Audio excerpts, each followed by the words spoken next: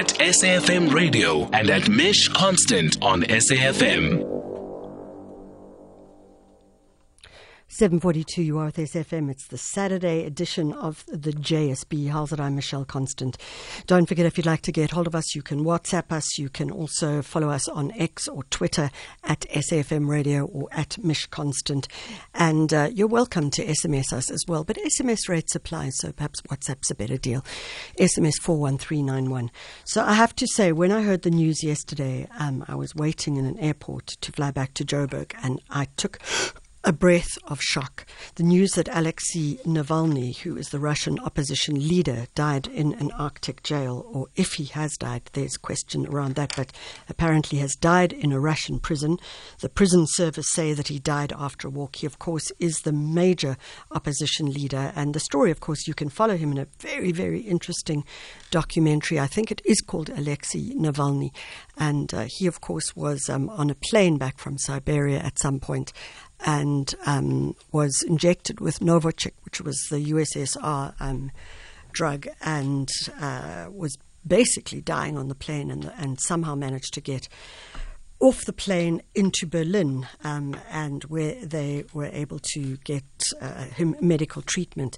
He then returned, nevertheless, to Russia, knowing that he would be taken to jail as the opposition, and that's exactly what happened. He was in one of the Gulag jails right up in the Arctic, so can't have been a pleasant place at all. Apparently he was still cheery the day before. There's some great audio recordings of him giving shtick to one of the judges who he was talking to, and the following day he was dead. To talk a bit more about it, Ambassador Dr. KINGSLEY MAKHUBELA. Always great to be chatting to you, Dr. MAKHUBELA. He risk analysis at RiskRecon and former diplomat. Dr. MAKHUBELA, thank you so much for joining us. Good morning, Michelle. Where does this position us geopolitically, not us South African, but globally, with the death of Alexey Navalny in this jail?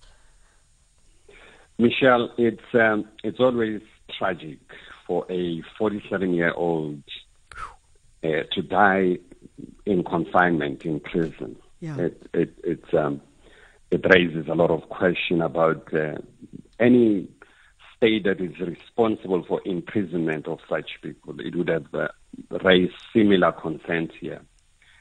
But the manner in which it has been taken around the world and raised, you're quite correct. It's indicative of the global divide that we're seeing. And the West has really elevated this to very prominent position, rightfully so, wrongfully so, I don't know, and I'll leave that to a lot of people to make a determination. Because you would have seen his wife, Yulia, went to address the Munich Security Forum, which is a forum that reviews the security around Europe and the United States and so on. So it has assumed a prominence of huge proportion, so to say, Michelle. You know, Dr. MAKHUBELA, it's so interesting that you raised that speech that she made yesterday. Our producer and myself were just talking about having watched it and trying to imagine what that must be like. That, A, you hear the news that your husband is dead. You, of course, don't have 110% proof. He is in a prison in the Arctic. And what you must feel for yourself, for your children, and quite correctly, as she said, is that this falls on the country of Russia, the president himself, and the way forward from here. For someone like her, it must be absolutely... I can't think of too many things that are worse than that. You know, it's really quite a lesson to see somebody who's supposed to be grieving and attending a conference. She must be a very brave person to do that. But having said that, Michelle, you know, Alexey Navalny rose to prominence in the early 2000s. That's right, yeah. Through his blog, you know, he used to fly drones in some of the areas that he says, or properties that he says are owned by oligarchs and President Putin. And that blog that he was running assumed a very huge proportion, and it was viewed around the world and so on. But the unfortunate part, some of the pictures I remember at that stage of the properties that he was claiming they belong to President Putin, they turned out to be state-owned entities. So he was quite brave to fly drones in these areas. And of course, he touched Ronev, really exposing some of the most wealthy oligarchs within the Russian Federation. But he was not a politician, actually. He was raising these issues and saying that Russia is ruled by crooks and criminals. He had a very famous catchphrase that attracted a lot of attention, particularly given the global divide from Washington and so on. And later on, he became part of the opposition party that sees itself as a liberal party. And this party was called Yabloko. And in 2000, I think it was in 2007, he was expelled from Yabloko because Yabloko thought that he was an extremist nationalist who did not espouse the liberal values of what they were trying to articulate. So there was that I recall from very early in the 2000s. It seems that he shifted his view over the years. Is that correct? He shifted his views over the years, and to start to become his nationalist posture that he was taking. That was, the liberal values they don't sell in the Russian situation. Yeah. Any political parties that comes out there and espouses some liberal values of as we tend to understand them, it doesn't sell. It's the same here. If you look at political parties on the left spectrum of the divide, they attack liberalism and so on. So I think it then shifted that, given the mood and the prominence of political inclination in Russia. But having been kicked out there, he continued to really attacked the Russian government and really coming up with what he thought were really serious commodities and the concentration of wealth within the Russian. As you know, the definition of oligarchy is a concentration of wealth amongst few individuals. And those oligarchy that are there in the Russian Federation are purported to have accumulated their wealth through the distribution of wealth that used to belong to the Soviet Union. I mean, there are a lot of people that are really accused for that. But, at the same time, Michelle, Russia started to take a very confrontation position towards him, saying that he's a puppet of the West and he's an agent of the CIA. I remember there was a video circulated at one stage in the social media at that time, purporting to catch him discussing some funding with an MI6 agent, where he was demanding between 10 and 20 million per year to start a revolution in Russia. And that really gave some Russian authority the prominence to say, person is a representative of foreign agent. As to whether that was true, it's something that remains to be seen. No one really can independently confirm if the video was indeed true and so on, and given the polarized atmosphere within the Russian. When he was poisoned, and really he moved to Germany, and he was then inspected by the German military, and they made a determination at that stage that the type of the poison that was used, the nerve poison that was used, was called Ambassador, we're going to have to hold you to go to a break, and we'll come back from the break. Michelle Constant on SAFM.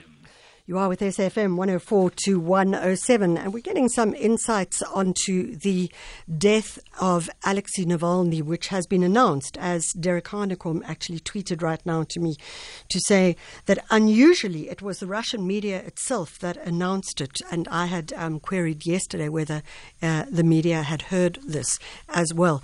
Our guest is Ambassador Dr. KINGSLEY MAKHUBELA, who is a risk analyst and former diplomat.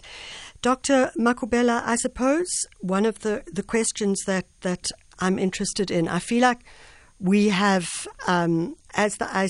taking our approach to the ICJ demonstrates a certain North Star approach in many ways. And I'm wondering what South Africa's response as the state should be to this.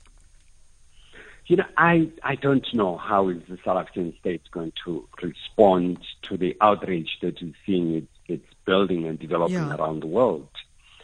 But Michelle, if you want to juxtapose this, I'm not trying to really undermine the fact that the loss of one individual, and particularly a political opponent, it's supposed to assume huge proportion. Yeah, you would have wanted to see at the Munich security dialogue really somebody who comes from the Palestinian to tell what exactly is going on. Ordinary women and children that are dying, given the forum and the importance of that forum. But because, as you correctly stated right at the beginning, Michelle, given the geopolitical divide that exists, this really assumes this huge prominence. I don't know if the South African government would indeed want to take a position that really advocate some level of saying the way abuse of human rights. Or censure. The government would take that. But it's concerning to everyone if anyone dies in prison. And it raises a lot of concern, particularly if that person is a political opponent. It ought to really raise raise attention of peace-loving people around the world. Yeah, it certainly does feel like there should be some form of censure, but that is my personal opinion. I suppose as well, Ambassador, that what this is going to demonstrate is the strengthening of a multipolar world as opposed to simply global north, global south. It's true. I think you're quite correct, Michelle. There's this new world emerging, and it's emerging in terms of the perception and ideas of people. It hasn't actualized as such that we need to have a multipolar world that looks at a broader global issues and the interests of the global community, as opposed to the dominance of the unipolar that we see now. That it's willy-nilly imposes sanction and it takes position based on their own interests, not the global interest. That's a broader perspective. There's a global discussion that it's taking place around the world. And the ideas that are starting to emerge as to what are the issues that ought to factor into this multipolar world. Are we talking a multipolar or bipolar world? Those are issues that a lot of people are grappling around the world to try to define. Because quite honestly, Michelle, the unipolar dominance, it's losing momentum. And there's a new world order that is emerging. This emerging new world order is not controlled and no one can tell, but it starts to assume a position of them and us, which is a bit of a problem. May take us to the Cold War era, exacerbated, of course, by some of the behaviors in some of the countries, particularly where democracy is not that mature. But there's a challenge also in mature democracies. I mean, you've been watching the spectacle of how Donald Trump is taken from one court to the other and how the public perception in the United States sees him, because the perception still thinks that he should be the president. So you're starting to see a rupture in terms of some of these well-developed democracies, same as in India.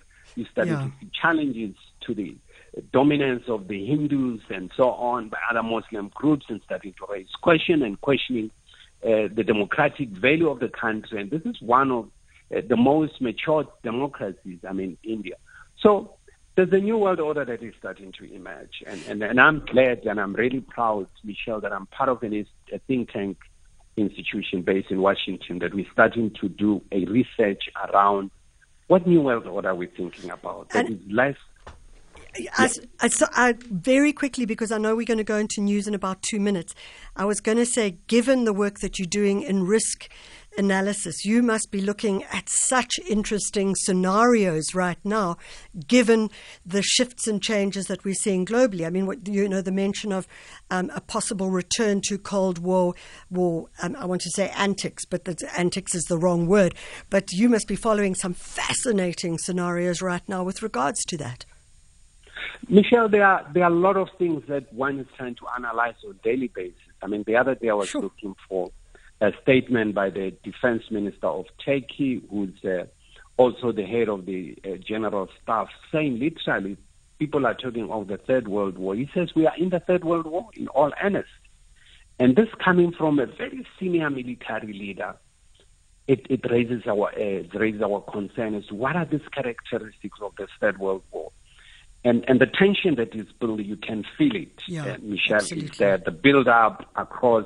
It's something that we need to look at moving forward. And my biggest fear, as I say, Michelle, it's always the possibility of a Third World War and the propensity of powerful countries to unleash military attacks against each other without any regard for the entire humanity. Wow, Ambassador, whichever one you want. Ambassador Dr. Kingsley Makhubela, we say thank you so much for making the time and just shifting lenses, keeping us in the conversation. We appreciate it enormously. Thank you very much, Michelle. That is Dr. Kingsley Makhubela. He is a risk analyst at RiskRecon. He's also a former diplomat, which brings in the ambassador. And don't forget, if you've got comments you'd like